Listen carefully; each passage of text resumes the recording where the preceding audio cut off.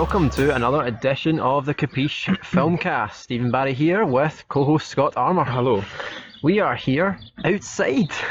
We are outside in sunny Neilston. It's a brilliant sunny day and we've decided to do this podcast outside and enjoy the actual sunshine for this summer. A fleeting moment in Scotland. Yep. So we can only apologise for any qualities in sound. That you'll hear birds tweeting, a dog yapping perhaps, things like that. The wind might be a factor. Yeah. Well, hopefully this isn't all in vain and it's actually terrible when we listen back to this. Yeah. And also we apologise for the next hour and a half of me and Steve just gasbagging. Yep. Yeah, that's probably going to be the most offensive thing people will listen to. So you're probably wondering what we're going to be talking about today. Our one listener, if you're listening. Hi. Yeah. Starting to get a bit creepy now, isn't it? Like there's this one person just listening. I'm essentially just saying hello to myself. Yeah, and or myself when I'm editing it. No, we are going to be doing a spoiler special for what film? What was that big film that came out? Big film? No, I don't think. I think it was an independent. It was an independent made, wasn't it? It was like a spin-off of. It was one of those comic book type films. Marvel something? Was it? No, I think it was a DC. DC Justice Infinity, I think. Right, that was it. I think it was Marvel Revengers Justice Infinity. Of course, we're talking about the Marvel film Avengers Infinity War, the third in the trilogy of Avengers films, but of course film, I'm going to take punt 19 in the series. It's definitely there and thereabouts. So, yeah, 19 films in. Pretty good run, and this is one of the most highly anticipated films of the year. Probably, I think it might be it might be the biggest. I think on some commercial level, Jurassic World is one of the bigger ones, but we will not go into that. So yeah, we have let's establish the credentials in terms of how many times we've seen it. Well, so I've only seen it once in the cinema. Yep, same. So. Ideally, I would have liked to have watched it at least once more before we do this podcast, but just the way things have worked out, we're just going to do it on our first. So, might not be as in-depth an analysis as some other podcast spoiler specials, but we're just going to give you our thoughts essentially on the film. Try and take you through as much as we can. There's a lot of it. Yeah. 2.5 hours most. 2.5 hours, and not a minute is wasted in this film. Absolutely not. No, in fact, I actually think. Again, I wouldn't have minded if it went to the 3 hour mark, because I think, to be honest, it easily could have. Yep, I agree. It could have, and to be honest, in terms of some scenes, I'm not saying that this maybe detracts from my overall opinion of the film. I think some scenes could have done with longer, and it's crazy saying that in a 2.5 hour film. There's probably a great edit somewhere that we made on a DVD. The extra scenes that were cut. There was 7 hour long version. An epic. This film was so well paced. The characters weren't established. That was one of the things. One of the criticisms I think we'll have to draw on. That the film had to essentially just, get you in there and not explain. If it tried to establish all the characters and all the relationships for anyone who hadn't seen any of those films, we'd still be watching this film right now. Yeah. But I think there was a good decision made. It was just start from the ground running kind of thing. Yeah, I know, and it is. I suppose again one of the downsides to the film. It's not a film that you can actually just watch without having watched the previous MCU films. It's a weird qualification. You need to go in with some. I would say the main films are probably Black Panther, Thor Ragnarok, Captain America Civil War. They're pretty much the most recent. The two Guardians films, specifically two, probably. Yeah. And probably the Winter Soldier maybe as well. I don't know. Probably just because it's a cracking movie. Just watch. That's aside the obvious. Yeah. Most of the films I would highly recommend. But yeah, okay. So let's start with the Russos directed this. These guys they've done. Did they do Civil War? They did Civil War. So these guys are they're well versed in the Marvel Studio style. And a proven track record with Kevin Feige, the sort of showrunner, the producer. The guys know what they're doing. Great. Two of them, I've heard an interview with them, and they have a weird sort of dynamic where they don't have to say, they almost get each other. One will speak to one actor, the other will speak to another actor, but they don't have to speak to them because it's like they're one being. It's an amazing thing, these guys. So great directors, and I think they've, from a directorial point of view, this was one of the most ambitious projects that I think phase 3 we're in, right in the sort of getting to the end game of this phase 3 that Marvel are in. Yeah. To have all of these franchises stand on their own and then culminate in this, this two-parter essentially, is amazing. Aye. I mean, you think in previous films, you know, like in terms of the trilogies, you know, you had Lord of the Rings, you know, the Star Wars, all these kind of... Star Wars is probably, I suppose you could count the James Bond, because James Bond is just... It's so many different films for the Bond franchise, but this is almost truly unique because there's trilogies within a trilogy. There's a trilogy within it. I don't even know what you would call a 19-film. That's why everyone's trying to copy this. Yeah. Nobody's doing this. The DC are failing miserably. I think when you obviously in hindsight it's a great thing, but when you look back, it's like the problem that DC have got is they've probably got about maybe 7 or 8 years to catch up on DC. DC just Marvel just went, do you know what? I think Iron Man was the first, and then Hulk, the Edward Norton's Hulk was loosely, it is tied in. I think because Robert Downey Jr. is actually in the end of that film. Is he actually? Yeah, he's in at the end. Definitely. Yep, definitely. Right, okay. I always thought they started from Iron Man, but there was a loose thread that you could kind of use. He was definitely in the Hulk guy. I know that with the recasting of the Hulk, it doesn't feel really the same. Also, the guy who is head of, I can't remember what you call them, but he basically, it's when Tony Stark is signing over the Avengers in Civil War to the kind of general guy, and he's always saying that you're going to be, he's in, I think he is actually in, I think he's in Avengers as well, Infinity War as well. Grey-haired, silver-haired guy, kind of general. He's meant to be the head of this Avengers thing. He's in the Incredible Hulk. Oh, okay, yeah. Because it's his daughter that Banner is like kind of seeing.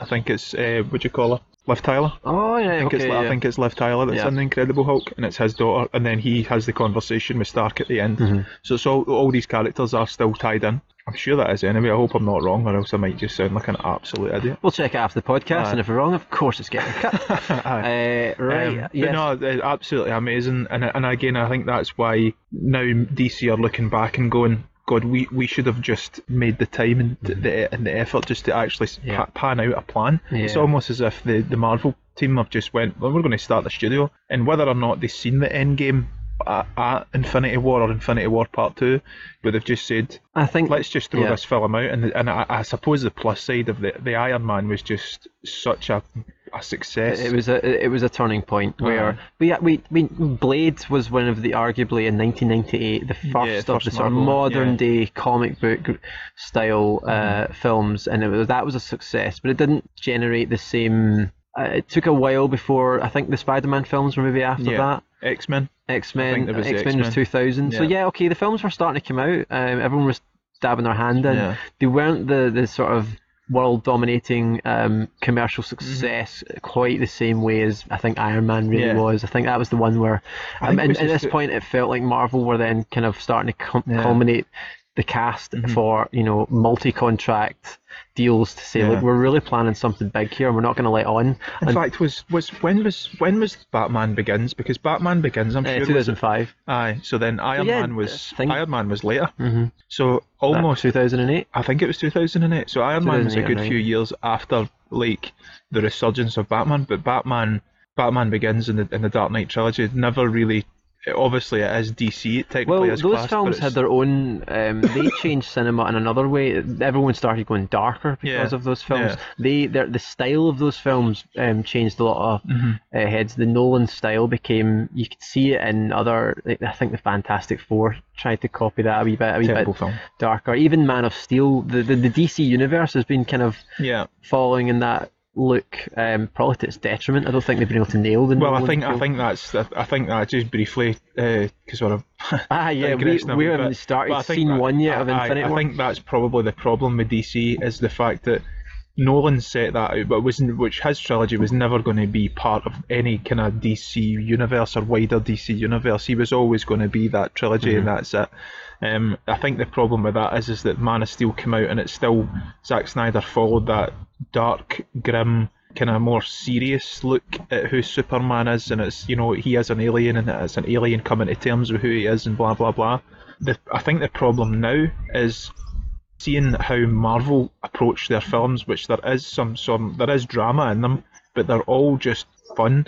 It's fun. Yeah. And I think now DC, and the problem with, like, for example, the Justice League film, is you're actually now watching a Superman character who we've seen him in 2 films and he's a very serious guy. However, in Justice League, he's trying to make quips and make fun of a situation, and it just doesn't work anymore. Yeah, there's a Marvel formula. We'll come to Infinity War at some point in this podcast, by the way. There is a Marvel formula that you can see people compare the films to. They're all very different in their own way, of course. I don't think it can sometimes relegate it a bit, or to the point of the Marvel formula. They're using it again, 18 films, but when you look at them differently, there's certain ones. I mean, look at Thor Ragnarok and how different that is in comedy to the other films. Yeah. It's a weird offbeat New Zealand, But you know, I think again, it's a credit to Marvel and how they do it, right? Because Thor 1 is a really good film. I love Anthony Hopkins. Chemistry between Thor and Loki is brilliant. Thor 2 was the weaker of the 3. Yes, probably. And it was probably because, is it Tom Eccleston? Not Tom Eccleston. Malakesh. Aye, Malakesh, sorry. He was it Malakesh? Malakesh? Aye, Malakesh, I think it is. Let me check that. He's a really poor villain. And the overall film is just, I thought it was just really poor and flung together. Yep. But what they did was actually, they got, is it Taika Waititi? Aye. I can never say his name. I can never remember his name. But they got obviously someone in completely different, and just took it to a different approach, and rather than just say, okay, let's just do the same as what we've did, completely, almost as if within his own trilogy, gave Thor a complete makeover and a different approach. Yep. And I think it's such a brave thing to do. Very brave. And it's that they do seem to love mixing it up by their 3rd film in the series. Maybe not for Iron Man. Well, they changed it up a bit, didn't they? They changed the sort of, there was a different feeling. You don't like it as much, but it was a risk going a bit more. I didn't like the emotional stuff. Well, there was that, but it was the Mandarin, and it was God, why can I never remember his name? Well, I think I did this in the last podcast, but anyway, he played the Mandarin, and Guy Pearce played Aldrich Killian, and it just wasn't great. It just wasn't great. I think Civil War is a good example of it being, and again, slightly different from the other two. It feels kind of like an Avengers film. Well, I actually think Captain America Captain America is probably the most solid of the 3 films. Yeah. I think he's got a much more solid trilogy. Yeah. Because I really like. Actually, when I first seen Captain America, I didn't really. There was a section of the film where it actually lost me a bit, and it was when he was doing the whole parading about and doing the whole Stars and Stripes, the Star-Spangled Man, and he wasn't a character I was too excited about in the first film. Yeah. I will say here, I'm not. I have never read Marvel comics. I've never really read comic books. They're not something I've ever been interested in. Not that I'm actively against it, I just never... No, I never done it. So I came to these films. The first film I seen was Avengers, the first Avengers film, and was blown away by it. I could see the writing from Joss Whedon and the directorial stylings of Joss Whedon, and that was the entry for me. I'm a massive Buffy fan, and that was exciting for me and got me interested in, and I started watching the other films with a slight interest to see what was going on, and then realised the ambition and the scale of this Marvel machine, and I was just so impressed. As each film has come out, I'm like, God, these Marvel guys really know what they're doing, and you can see why everyone's copying them. So yeah, that's essentially where I'm coming from in terms of my history with, or non-history with, comic books and the films. But let's actually now start. Yeah, right, okay. So we've established that Marvel know what they're doing. Yeah. Aye. So this film, right? This film begins with, it's a building up to the culmination of the Infinity War, right? It's essentially kickstarts immediately after Thor Ragnarok. Yep. And Thanos is hunting for the stones, the Infinity Stones. Yeah. For it's the one that's in Tesseract. So what is that one? Is that the I think the Space Stone? Aye. We see essentially battered, Loki and Thor. Thor has currently Thanos has basically got him by the skull and kind of crushing his skull, threatening Loki. Loki tries his sort of devious magic to hide the stone or try and get one over Thanos, but obviously Thanos is an absolute beast. It's interesting seeing Loki in this. Briefly. Yeah, so this is one of the first of the, I think, proper deaths. Yeah, we should again just reiterate. Spoiler, yeah. If you have not watched this film, why the hell are you listening to this? Do not listen to it. We're going to talk about spoilers, i.e., Loki dies. Aye. Loki and Heimdall, Idris Elba's character, which is just amazing, right? Idris Elba, one of the biggest actors currently, and all he does in this film is lie down under Thanos' boot and then get killed. And then just get stabbed. I actually at one point was wondering if it even was Idris Elba. You couldn't see him too clearly, and I was thinking they could have just had anybody else. Definitely was. I actually I was disappointed at how his character. It's maybe one of the things that was disappointing about Thor Ragnarok, at how kind of underused he was, because he's got all these powers about summoning the powers, the power of the Bifrost and all that kind of stuff, and basically he can see everything. He can see all type thing. They establish how powerful Thanos is, that he overpowers people like him. Yeah. Loki and Thor are, insects to him, essentially. And not only that, it was because he obviously overpowers Thor, because Thor is, at this stage, hammerless. And Loki, obviously, god of mischief, but he's not necessarily renowned for pure power. No, it's his smarts and things, his manipulation of events. However, you do see Hulk being unleashed on Thanos, and it's almost as if Thanos relishes it, because I think Thanos' sidekick, is it Maw? Yes, is it Ebony Maw, I think Maw. It is. Yeah. He actually goes, no, let him have his fun. And then so you see Thanos is like, oh, here we go here. I'm in a fight. But it gets to the point where, again, you're watching this and you think, oh, the Hulk's actually winning here. And then Thanos just stops what he's doing, grabs the Hulk by the two hands, and then just easily moves him aside, and then absolutely throws the Hulk about. Kind of similar. So basically Thanos does to the Hulk what the Hulk did to Loki in Avengers. Yeah, it was fascinating to watch. A really well shot scene. Aye. I loved the Hulk in that. Unfortunately, we don't really see much of the Hulk properly. We'll talk about that a bit later. We'll come to that later. But it was a great scene and established how powerful and menacing this character Thanos is. A character I am not familiar with. Yeah. I've only heard about the name. I think it set the tone for the whole film, because you thought, right, okay, so Hulk's just had his arse handed to him, and Loki and Heimdall have been murdered. Yep. So this is a character not to mess with. Because there was the annoying thing about Avengers Infinity War, there was a lot of fan theories, and there was a lot of... In fact, actually, it's really funny.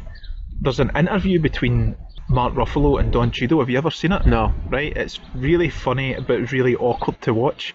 So Mark Ruffalo is saying at the end of... I think they're promoting... I don't know if it's Thor Ragnarok, and I don't know if it's Civil War, right? But Mark Ruffalo goes... Somebody asks, what do you make about somebody dying in whatever film? And Mark Ruffalo goes, well, if you think that's bad, you should see the next one, because everybody dies. And Don Cheadle just goes, no, mate, no, enough. And then he's like, oh, and then he tries to backtrack, and he's like, oh, not everyone dies. And he's like, mate, just wrap it. It's really awkward, but it's really funny in the same sense. So there's so many fan theories. There's obviously Spider-Man. Who plays Spider-Man? Tom Holland. He's tried to ruin... There's loads of funny clips of him and Benedict Cumberbatch doing the rounds, and every time someone asks Tom Holland a question, Benedict Cumberbatch just goes, I'll answer that. So I remember seeing Tom Holland on the Graham Norton show. He makes light of that, because he says they didn't really give him a script. They just told him on the day or something, like they don't tell him anything else was going on. So because he was so there was so many fan theories, but there was all the fan theories of, it's Iron Man that's going to die. It's going to be a big hitter. It's going to be either Iron Man or Captain America, definitely. Because obviously Chris Evans had said that he's not signing a new contract for Avengers sort of thing. This is going to be his last, the same as Chris Hemsworth. But so when you've got this kind of thing in the back of your mind where, okay, I know something big's going to happen, but then when you see how quickly Loki, who was one of the main antagonists throughout the entire 19 films almost, just dies. I had a suspicion he was going to die. Yeah. I listened to the Empire podcast. They did it was a Loki life review, a special, which is talking about his character, his journey, almost his experiences playing the character Loki. Although it didn't necessarily give away anything, it didn't tell you about this film. It to me kind of said, the end has came. Yeah. And it was an interesting thing. So I half expected Loki to go in this film. I knew casualties were going to happen. God, I just didn't think it was going to be that quick. I did think it would be...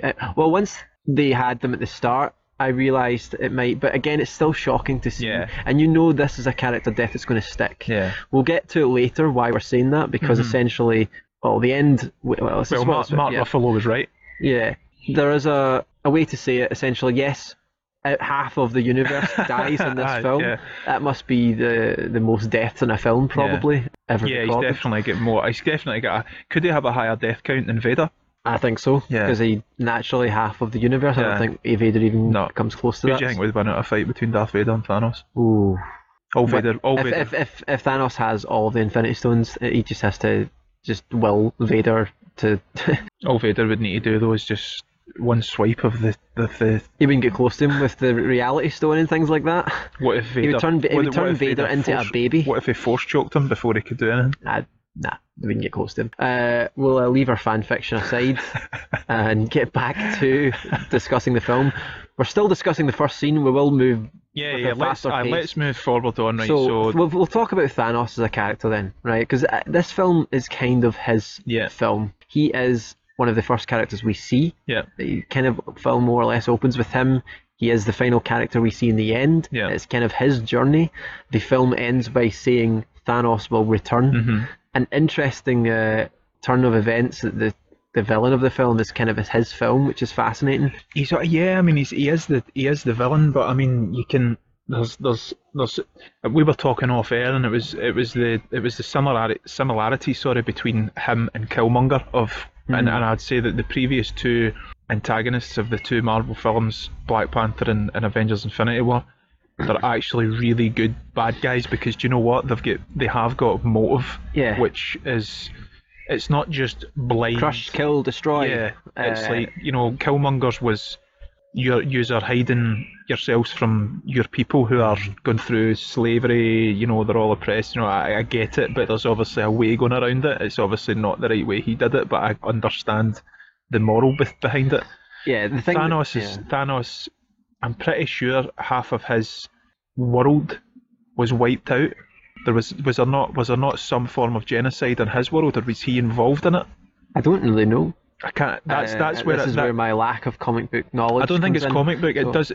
He does explain it in the film. Right. He explains it to Stark in that. This is where I'd need to see the film again, because it's the dialogue that I forget. It's part of that dialogue, but I'm sure he explains it in the film that this is what he did.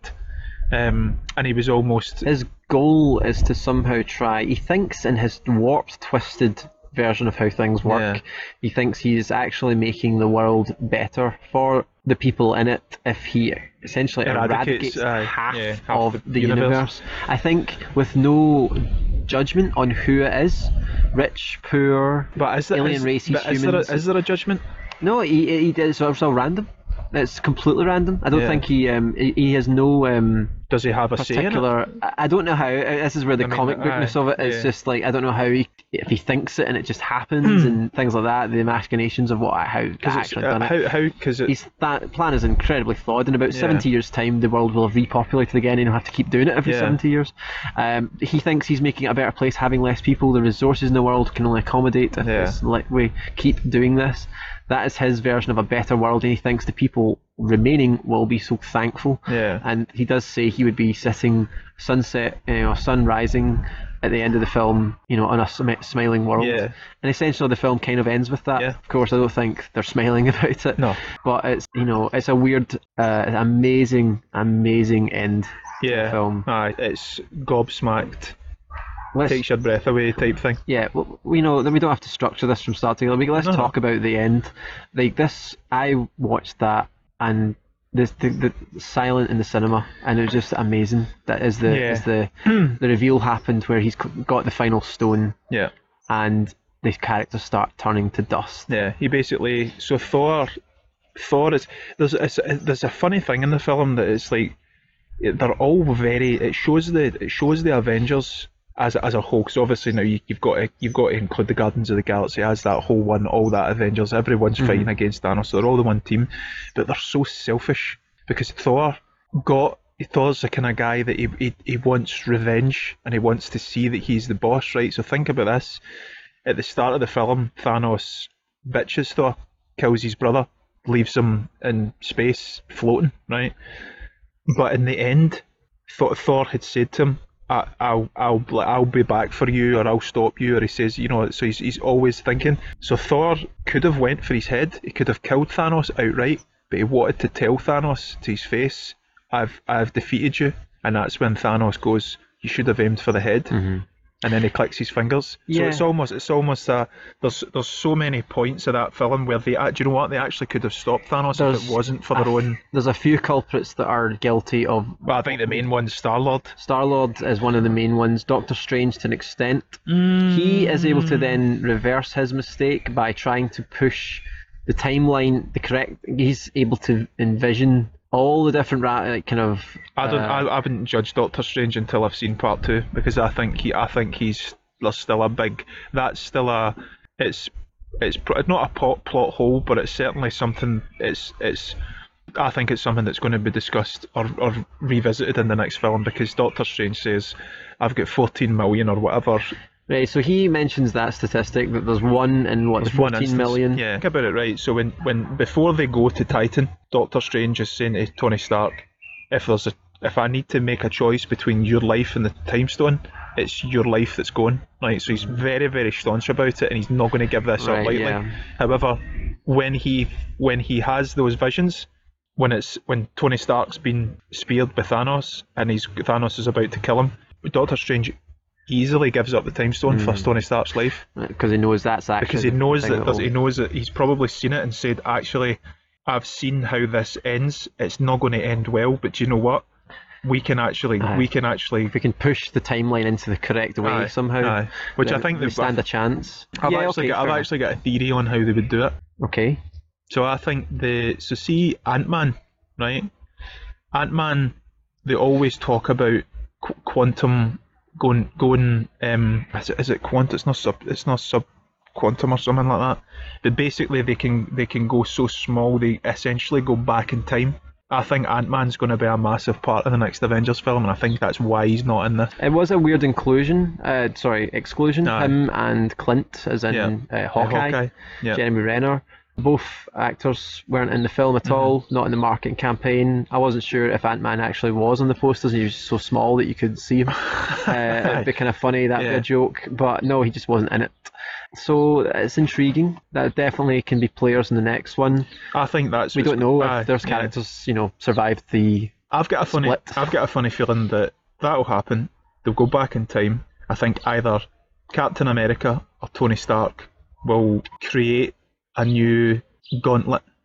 They'll create an actual Infinity Gauntlet. But the thing is that I'm not sure about this, right? Because see, when Thanos clicked his fingers, the gauntlet was actually in pieces. It actually burnt. It was eroded. So I think you can only really click your fingers once. I think you've got to create a new gauntlet every time. So maybe, I don't know, maybe there's something in that. The comics I'm getting that from the comics. That happens in the comics, or it alludes to it in the comics, where I think it's Tony Stark in the comics that actually creates a new gauntlet, and he then wields it to turn back to undo everything Thanos has done. However, by him doing that, it's because he's a human and Thanos is obviously an absolute beast of a man.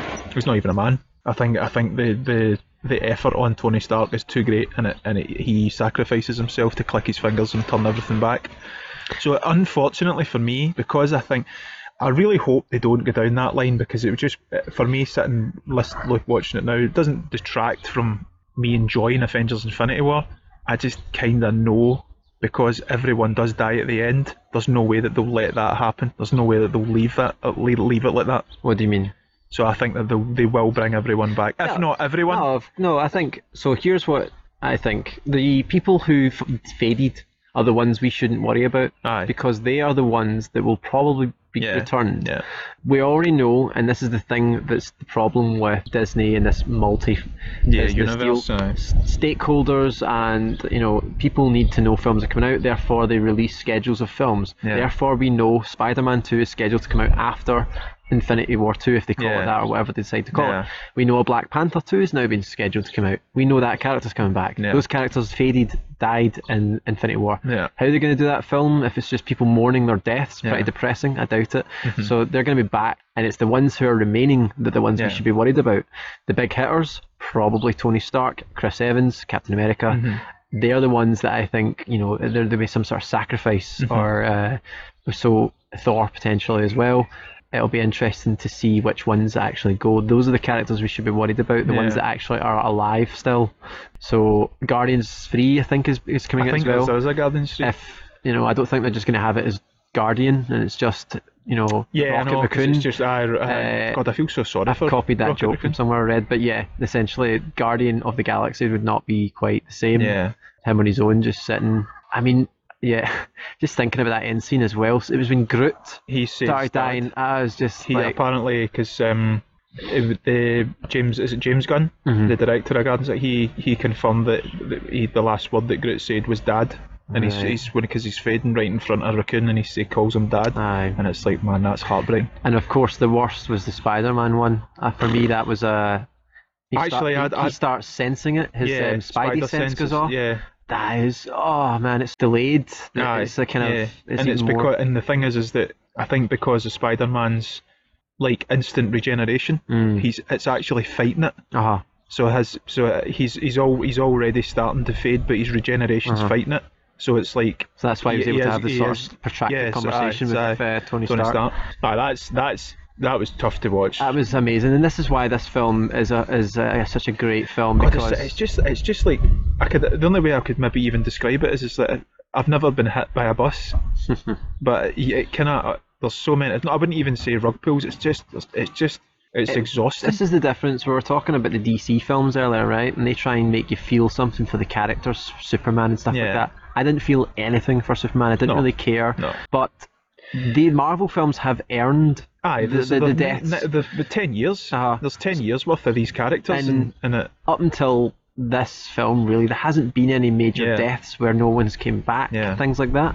So to now feel that these characters are really dying, obviously we know, again, I've just said Spider-Man isn't going to die, but it was still horrible to see him as a young... It was horrible to watch. Whereas Loki and things like that, they are like, these deaths are going to stick. It's going to be unlikely he's coming back. Vision, I'm not sure about. I don't think I kind of want Vision back, to be honest. I'm not. Vision was one of the ones that I'm less... less care for out of them all. I liked the storyline in terms of you knew what was coming for him. You knew it was going to be perilous for him, but that was to me all that really interested about him as a character. I don't feel the chemistry with Wanda. See, to be honest, Scarlet Witch was quite. So if we talk about the kind of main scene between them, it was really interesting because it was all filmed in Edinburgh. However, I've never seen Edinburgh so quiet. Because there was, going up that street and then they're just about to go up to the Royal Mile, there was not one single person on that. It looked like a studio. But it was actually the streets of Edinburgh. I loved it. There was when they stopped to look in at the TV, you could still see the "We will deep fry your Mars bar." Amazing. Amazing. Oh, there's a good plug for the Scottish diet. I love that. However, I just didn't really like the whole that whole romance. I suppose that, do you know what? I suppose the film needed some form of that escape. It needed a wee bit of the human connection, a wee bit of the slow pacing, because it was a pacey film. It was fast paced. It was trying to get you from one place to the other, switching from different styles of comedy. I did think Vision, although he is almost like a far superior being in terms of strength. He can fly, he can zap he can use the Soul Stone he's got. Is it the Soul Stone? No, it's the Mind Stone. So he can blast laser from this.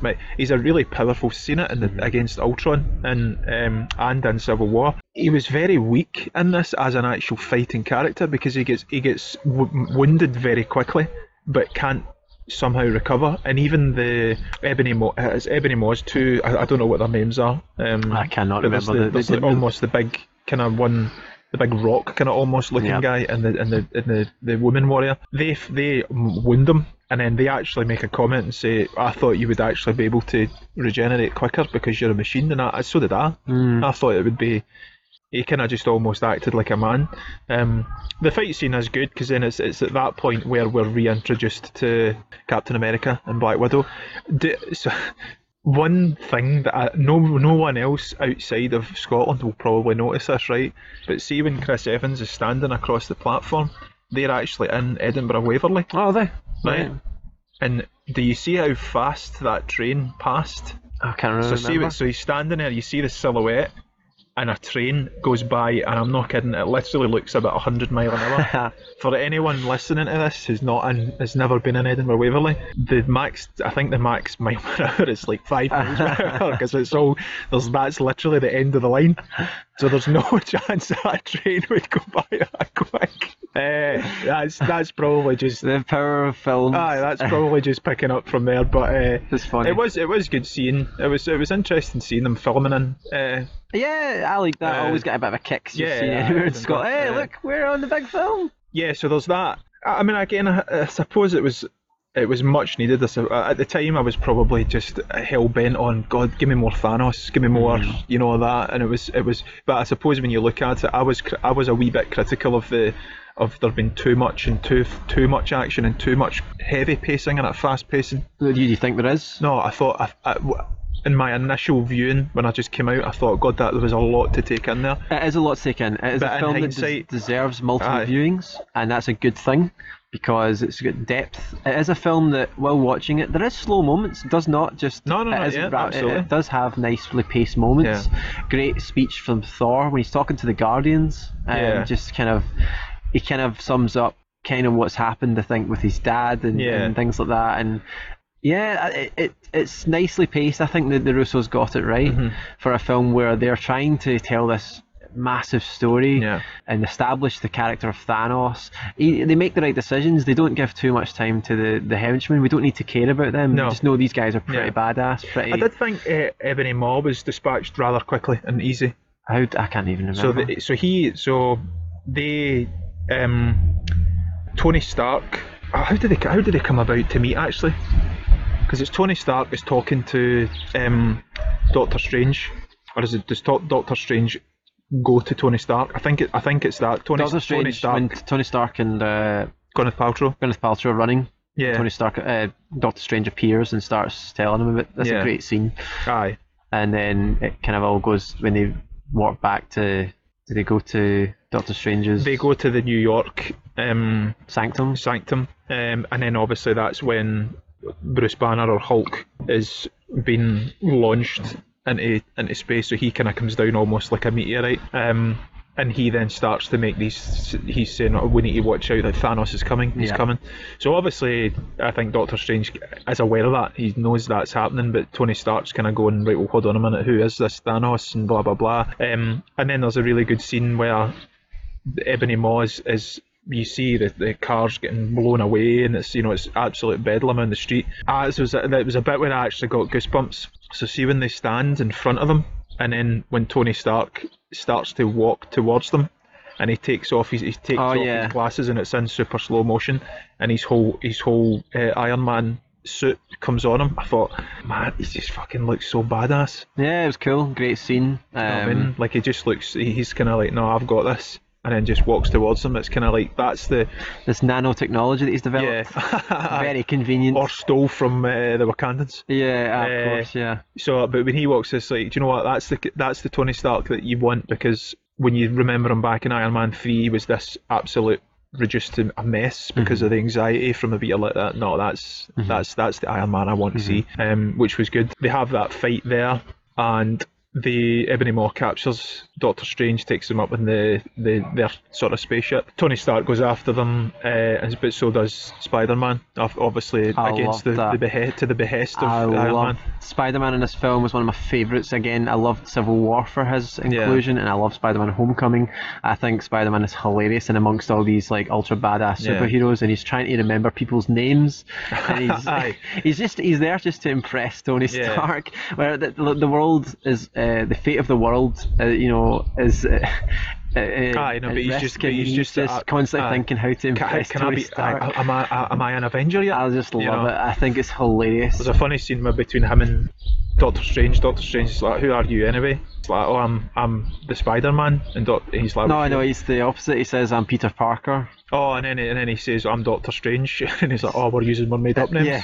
And Doctor Strange is just like looking at him like, "What?" I think some of the best comedy in the film comes from the interactions between the Spider-Man, Tony Stark, and Doctor Strange. That team, if you think of the way the film's like split, so you've got those three who are trying to take the fight to Thanos and go to Titan. Then you've obviously got Thor, who's in with the Guardians of the Galaxy.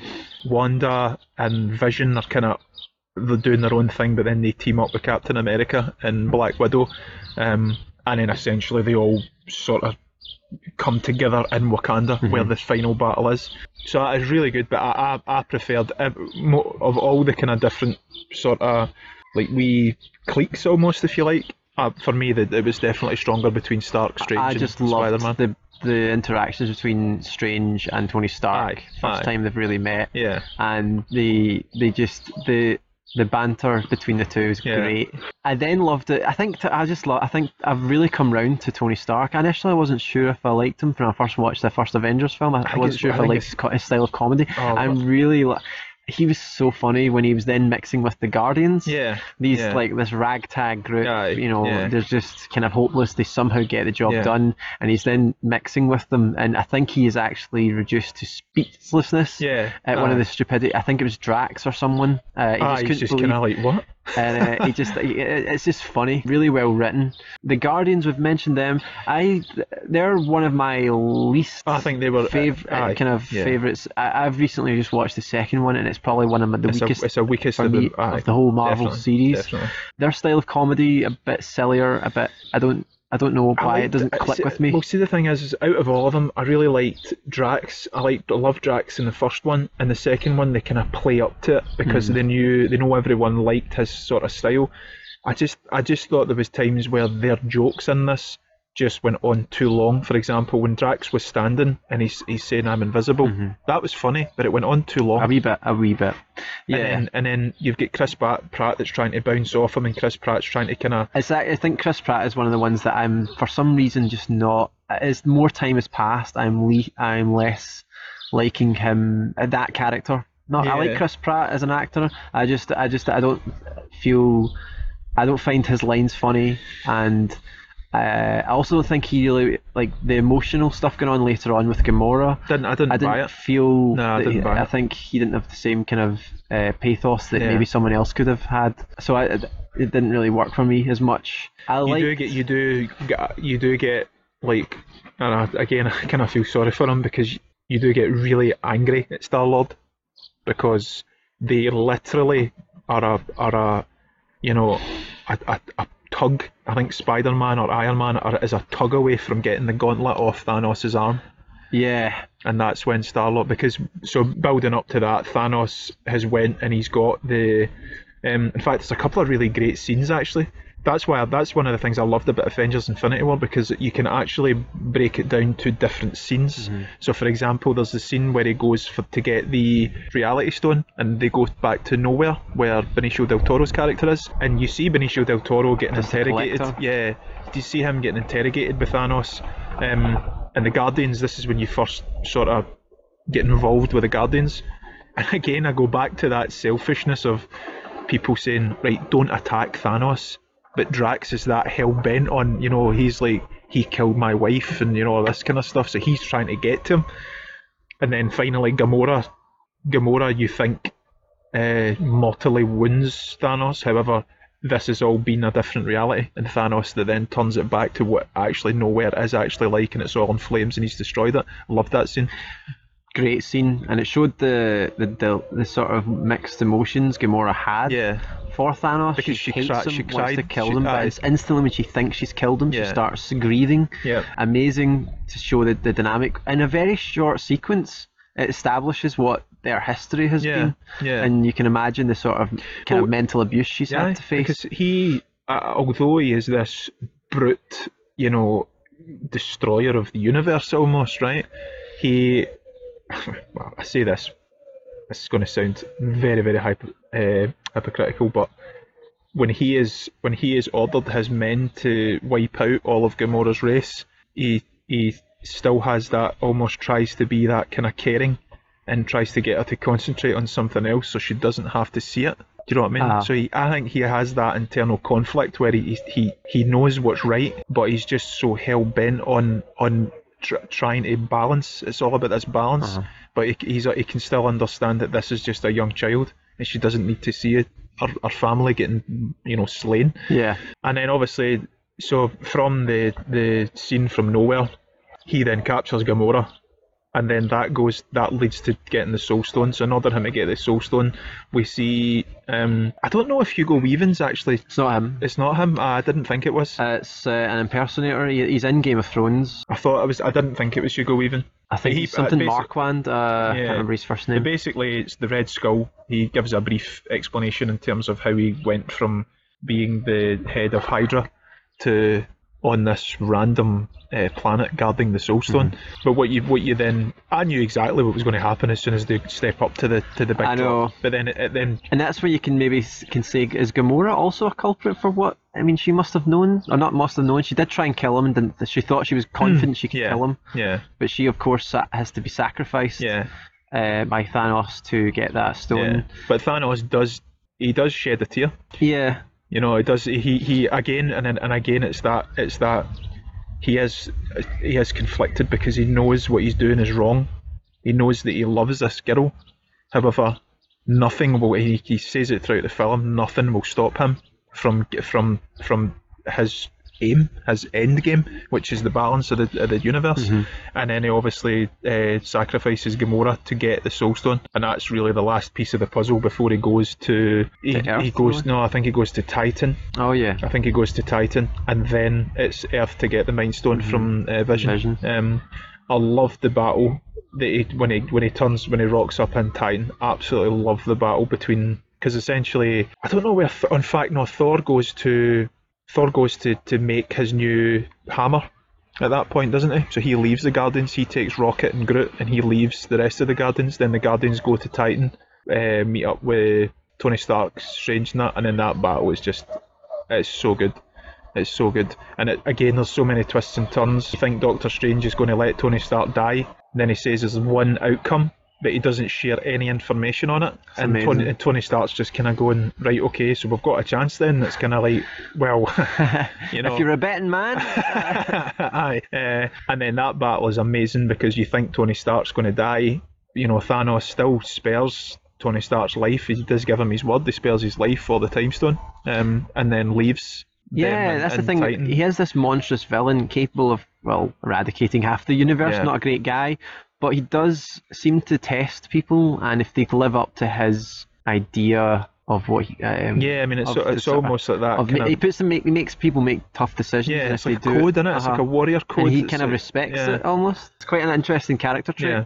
And that's why, again, more three-dimensional than your, typical... Because, in fact, I'm sure Ebony Maw and some of his troops say it. It's like, if I go back to Thanos without the because Ebony Maw's trying to extract the Time Stone. That's right. He says, if I go back to Thanos without the Time Stone, there's no I'm almost as good as dead. Yeah. So he's got that expectations even amongst his own men. And it's interesting to hear that from these characters who aren't given much screen time in terms of otherwise just doing the whatever deed they've got to do. It's interesting to then, that's a line of dialogue that gives them, you understand a wee bit what the situation's like with them as well. And the dynamic between they've got to stop at nothing to get it. It's great storytelling. Yep, there's so much things you can say about this. So then obviously I'm trying to think the things that are the other parts of the film where I absolutely loved. I mean, all of that was amazing. I'd probably just briefly talk about the things that I didn't actually like. It doesn't deter from my overall feeling of the film. I did not like, after Thor gets his arse handed to him by Thanos right at the start, they ask Bruce Banner, they're trying to get him to turn to the Hulk because they're saying, look, listen, we need you here when it's the big final battle in Wakanda, and he can't change. So there's that internal conflict of he's trying to change into the Hulk, but the Hulk is almost afraid of Thanos because he get beaten quite badly. Yeah.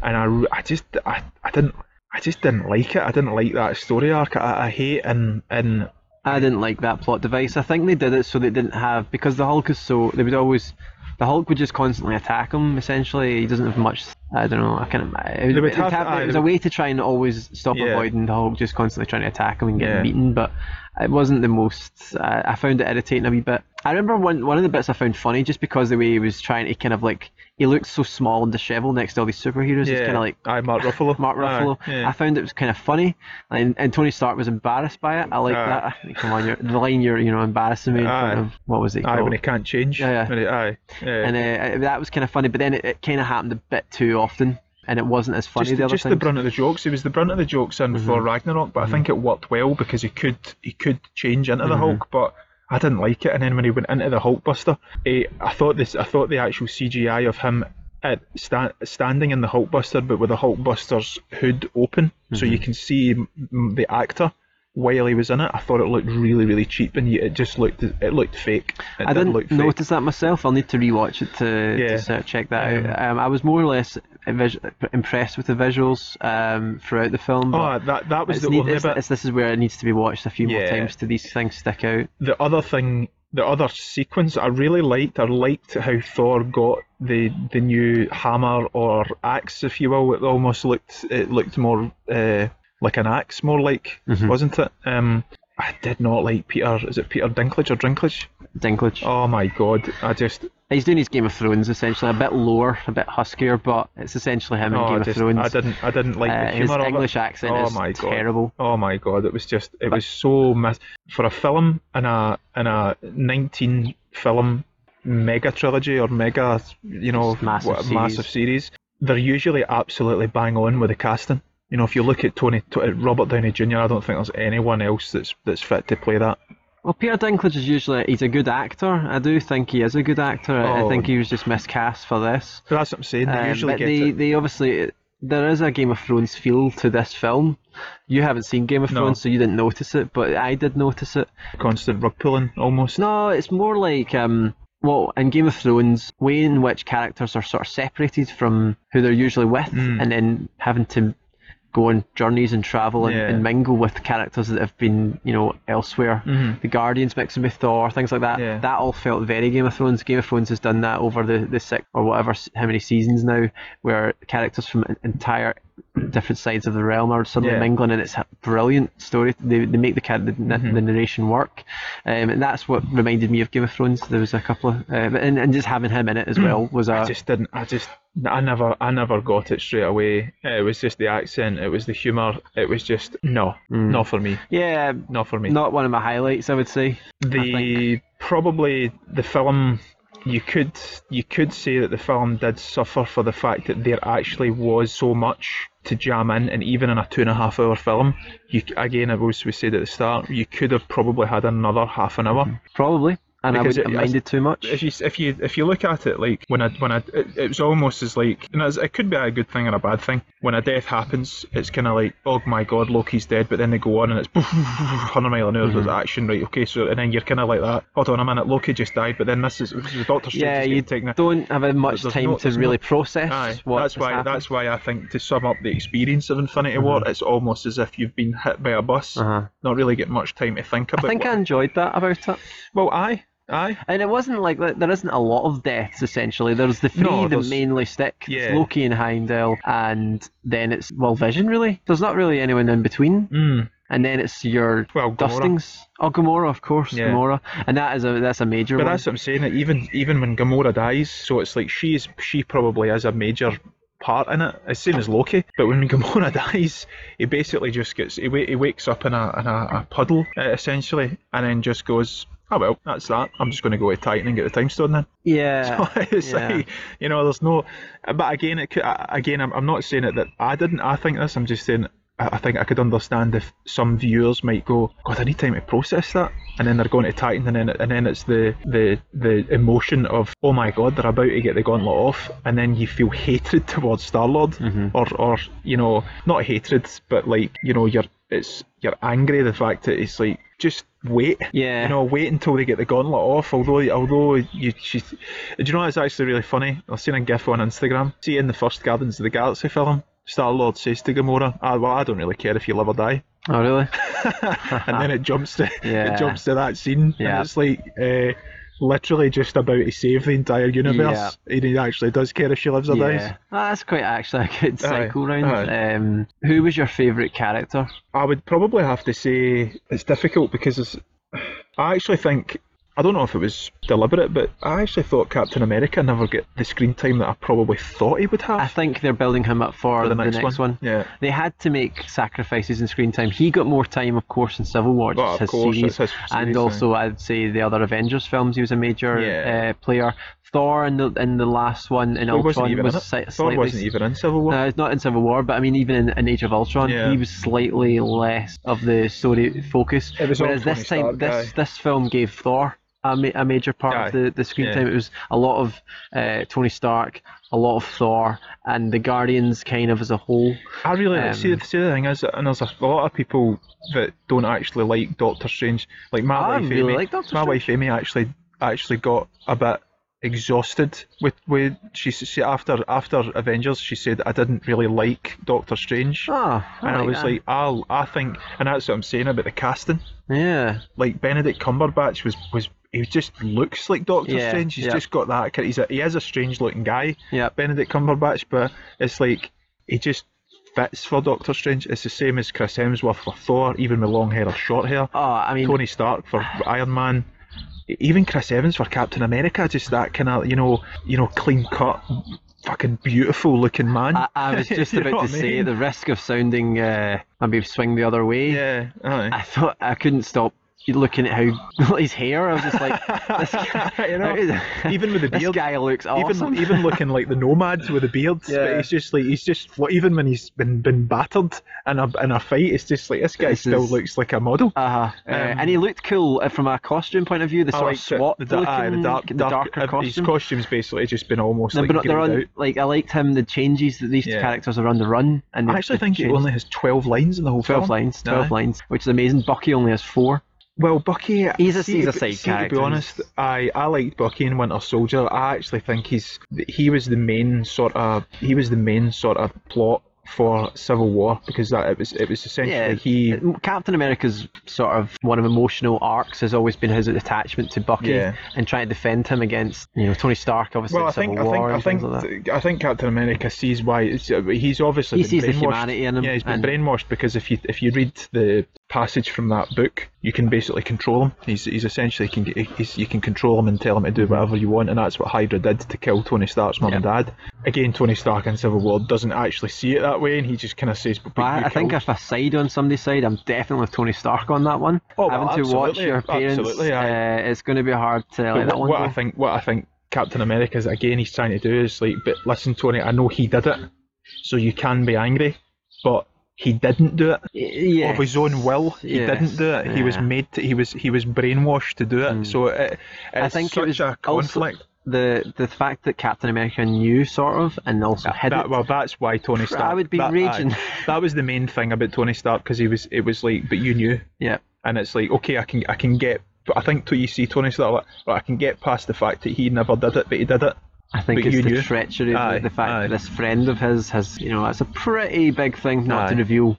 So Winter Soldier, I'm not really. I loved Captain America Winter Soldier, and I liked him in Civil War. I just wasn't really that bothered about him in this. He didn't have enough to really do. He was. They had to sideline people. I think Black Panther was similar in that vein. After just watching Black Panther, he was quite. It's like. He's a newcomer to the series. They had to focus on the main story. They've set a lot of it on Wakanda, so it's not like the Black Panther continuity and storyline didn't affect the film. The major main battle was set there. So the actual character himself, didn't have a lot to do, not a lot of lines. But I just think he looks cool. I think the Black Panther costume is awesome, and I was just happy to see him in there. When he faded away, that was one of the first major ones that I couldn't believe. I was just like, oh, the Black Panther. It wasn't until maybe I think a few of them started fading that I realised, well, clearly this. Yeah, it's not going to happen. Like, I can't believe what I'm seeing here, but I was like, they're going to have to find a way to get some of these characters back, because Black Panther, Spider-Man are definitely having other films. But yeah, amazing. My favourite character. Well, I don't actually. I don't know. I'd probably say Thanos. Yeah, I'm between Thanos and Thor. I think establishing Thanos, they've done that really well. We haven't mentioned Josh Brolin. I think he delivers the lines perfectly. Yeah, he's good. Got a great presence. The CG work, apparently, of course, apparently he got stacked to play Thanos. Yeah, it's not CGI. It's actually Josh Brolin. Well, that is unheard of. Aye, he got the prosthetic to fit the radiator chin. Yeah. I mean, that is an interesting look he has. That's a great chin. And his arms are like tree trunks. He's huge. Huge things. May I say, the CGI on Thanos, I think top half is amazing. Like, there's a lot of close-ups to Thanos' face, and it just looks on point. Yeah, I really liked it. I really bought into him as a villain in terms of the menace he had. When he was on screen, you just know it'd all go very badly. But Thor, I loved where he is now in terms of the comedy element. I think Chris Hemsworth is just, he's so good at he knows the character inside out, doesn't he? I mean, he's played him. It's the same as Tony Stark and all that kind of stuff. It's just, I think for these guys, it's probably just bread and butter. It's comfort zone, you know. And depending on how different a director wants them to play it, it's just like they're probably still like, but I've got this, guys. Yeah, you know, I've got it, and I know how to play it. I really like the line when Thor is being given the eye from Rocket. Yeah. And Rocket, as he's putting it in, I'm not going to tell him how I got that out. Yeah, stuff like that, little lines. I think Rocket was good out of the Guardians. I think Groot was funny every time there was. That was the thing that I laughed at. Every time you seen Groot, they'd be walking through the derelict spaceship or base or whatever, and you just hear the sounds of like it was like a Game Boy or something, whatever. I know, it's just that kind of very kind of angsty teenage. Yeah, you know, couldn't care what was going on. It's like you can tell his voice is breaking. It's that. I am Groot. No, I liked Groot. He kind of, to be honest, when you think on it, he had actually a massive part to play in the film, because he couldn't get the handle for the new weapon, for Thor's new weapon, and he sacrifices his, arm essentially. Yeah. I don't know, he can grow it back, but he's like, well, yeah, no, he definitely. After him just sitting playing his Game Boy, he's kind of like, oh, you can use that. Yeah. So good. It's a great film. I mean, even just sitting here thinking on it now, I really want to watch it again. Yeah, me too, definitely. We don't have too much time. I'll talk with. So we've kind of half mentioned some of the things we had issues with. You had an issue with the Hulk in terms of the dilemma going on between him. A wee bit of the issue with, I didn't really bother me too much, but I can see why people who aren't familiar with the films would have an issue with trying to follow anything that's going on. Yeah. So there's a bit of a qualification going in. You need to kind of know what's going on. I would say one of the things that slightly irked me a little was the lack of screen time to essentially the female characters. I was going to say Scarlett Johansson is. I think they could have done more with Scarlett Johansson. Wanda Okoye didn't get too much. She had a couple of great looks. Yeah. Just she conveyed kind of a lot of comedy from that. But there was a fight scene they were clearly building up to. It was the triple threat essentially. I think it was Okoye and Black Widow and one of the female henchmen. Yeah. And then as soon as they're about to start fighting, it cut away back to the Hulk. And I remember I was like, no, I want to see this. That was, to me, that was a missed opportunity. Yeah. Obviously, pacing probably was the issue, things like that, but I felt as if that could have been one where they gave some time to. Yeah, I think, again, I think they'll probably be more prevalent in the next film. But Black Widow, Captain America, never really... I think the next film will be their film. It'll be more, the balance will shift back to them, and it might be less of Thor, because who knows, he might still have some unfinished business. But there is less characters now to have. Obviously, the very end. Captain Marvel, of course. It'll be a female. That'll be. Well, I mean, I suppose on that, right? So let's look at that scene. So. The post-credit sting. Typical Marvel. So it's Nick Fury. Who we haven't seen in a few films. It's not Cut Agent Carter. What's her name? Yeah, I can't remember. So they're driving, and then obviously the world starts to just go tits up in front of them. People start crashing cars, but when Nick Fury opens the car door, nobody's there because they're obviously vanishing, into dust. His sidekick, she goes, and then Fury. I don't know if he knows what's happening. It almost seems as if he knows what's happening. Kind of. So that's why he then decides to page Captain Marvel. I know, what a weird technology decision we've got there. The thing is that why, I suppose the question, and we're obviously going to find out the answer when we watch Captain Marvel in the next Avengers film, but why does it take Nick Fury, who doesn't know what's really happening but thinks there might be a chance of this is an absolute cataclysmic universal disaster, I'll pager now? Yeah, like... So where was she during the New York invasion? Where was she during Ultron? I'm hoping that her film will establish why she wasn't available. Apparently it's set in the 90s. So is she... Something can happen at the end of that film then that establishes why she isn't available. So there is ways they can get around this. It's not...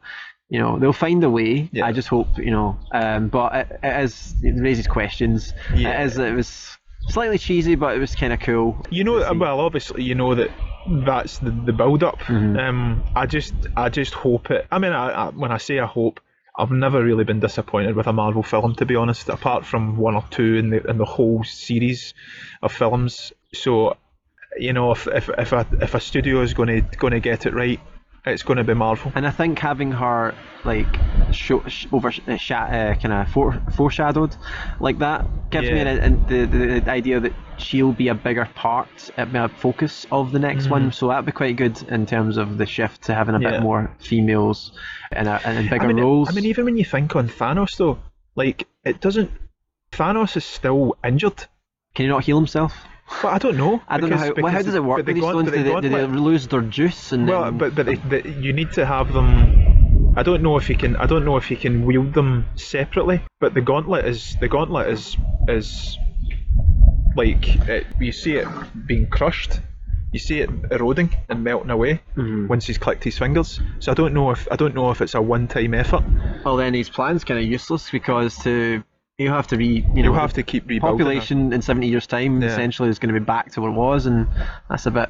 He would have to keep rebuilding a gauntlet to use it. Who knows?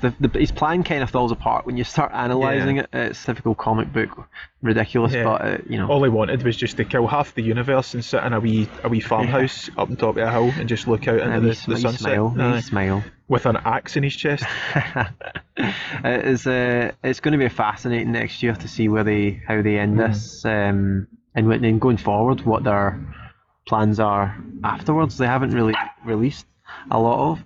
Sorry, that's my sausage dog trying to get in on the action. She likes Avengers Infinity War 2, don't you? Certainly doesn't want to chat. Yes, she likes it. Aye. More Groot, she says. Aye. I think it's going to be fascinating to see where they go with this and what their plans are after it. How many films are they going to keep making? Money Machine, of course. Money will talk. So is there a phase 4? Or is it just going to be phase out? Who knows? It's a shame that the deaths that we see in that film aren't as hard-hitting. They're hard to watch, it is undoubted, but they aren't as hard-hitting and lasting because we know that we're going to see a Spider-Man, Tom Holland come back. Yeah. We know we're going to see Black Panther coming back, so that lasting impression isn't quite the same if we didn't know this film's getting made, but hey, that's just how the modern world works. Stockholders want to know these films are coming out. I mean, even off the back of that, it's there's a couple of things that I've said in the film that I didn't like, but you know what? It wasn't anywhere near enough to say that actually it sways towards the point where I didn't enjoy it because of them. Like for example, the Peter Dinklage bit, I actually really didn't like his character. It ruined the whole. I just didn't like his character. I didn't like the Banner Hulk conflict. But do you know what? It was almost mediocre. The thing that really, the thing that nearly put a cat amongst the pigeons was the fact that a train went past Haymarket at 100 mile an hour when it's almost impossible. Not apart from noticing the thing about the lack of the female characters in the bigger roles, nothing really bothered me too much. Some of the Marvel jokes just didn't work. Not Marvel jokes, the Guardians jokes didn't work for me as well, but it didn't attract too much. You were moving from characters so quickly that it wasn't a big deal. Yeah. You were then back to your characters that you liked, the Spider-Man scenes and things like that, so I didn't have an issue, and Thanos is always captivating. So out of... Right, so let's give us what a score. Right, so what would you say? It's a 5-star film. Yeah. It's right up there. It's a culminating on the ambition and the rest that this film was led to. You know, like that to me that there's a success on nearly every point, and of course there's going to be things with this amount of characters. Of course, there's going to be a feeling that some are shortchanged, but to me, they were given enough time and something to do. There were still lines that I really enjoyed. The dialogue between Steve Rogers and Groot was one of my favourites. Oh, I am Groot. I'm Steve Rogers. I'm Steve Rogers. Like even Stephen Rogers, that was one of his 12 lines. But again, it was so memorable and funny that again made I loved that. So yeah, I just love this film. It makes me just kind of want to keep seeing it. I want to see it again in the cinema and let things that washed over me the first time really sink in. And it also makes me want to watch all of the other Marvel films. I know. Like, take a week off work and watch every single one of them. I'm the same. It's a 5-star film. There's no question. Whether I decide it's a low star 5 or I'm almost mid, I think it wouldn't get above a mid. It's probably low to mid. But then again, what we're talking about here, because if you're going once high you get five, to, once you get to 5, that's 6. A high recommendation. You should, if you like any of these kind of films, you definitely need to see a this. 5-star. And you probably have seen it if you're listening to this. So. And as I say, I don't think there's enough in it to detract from that 5 rating. Although there was points where I thought didn't really like that, but no, definitely 5-star. Yep. 2.5 hours of sheer enjoyment. Pain. Yeah. Emotion. I mean that was the sort of the Empire Strikes Back sort of dour, grim ending times a million. But in the Return of the Jedi, or in the next film, it's not going to finish like that. Well, that's fine. You kind of want that. It's escapist fun. That's fine with me. I'm there for the journey, and I'm certainly enjoying it so far. It could just fall into being predictable. The next one. That's the only thing. Maybe, but I'm going to give this. They haven't fallen short so far, so I'm going to give them all. Is that film? I suppose it's the problem when there's going to be a part 2. You instantly start thinking, well, what can they do? And then you start. There's still so many characters at play that it's still going to be a big film. God, even when you think of the scale of this film and the actors used, I mean, that's insane. Like, even like Daniel Kaluuya, it's small part. It's like it's crazy, absolutely crazy. And the people that weren't involved in it. Was Martin Freeman in it? No, that was the one that I thought he might have been in it because of the Wakanda connection, but no. Just very, very massive. When you see the titles roll at the very end, it's just like, oh my god. Yeah, Benicio del Toro. Just such a tiny part. A Sicario reunion. Yeah, Josh. Very Brolin, different dynamic between the two in this. Oh, it was so good, Definitely 5-star. Thoroughly recommend it. Yeah, I think we'll pretty much finish on that then. Yeah. No closing thoughts. Perfect. All right, you've been listening to the Capiche Marvel Avengers Infinity War spoiler special. Hope you enjoyed it. We're probably kind of all over the place. It's just trying to discuss this film. There's so much to talk about. Yeah, go and see it essentially, and we're certainly going to go and see it again. Thank you for listening. Bye-bye. Bye-bye.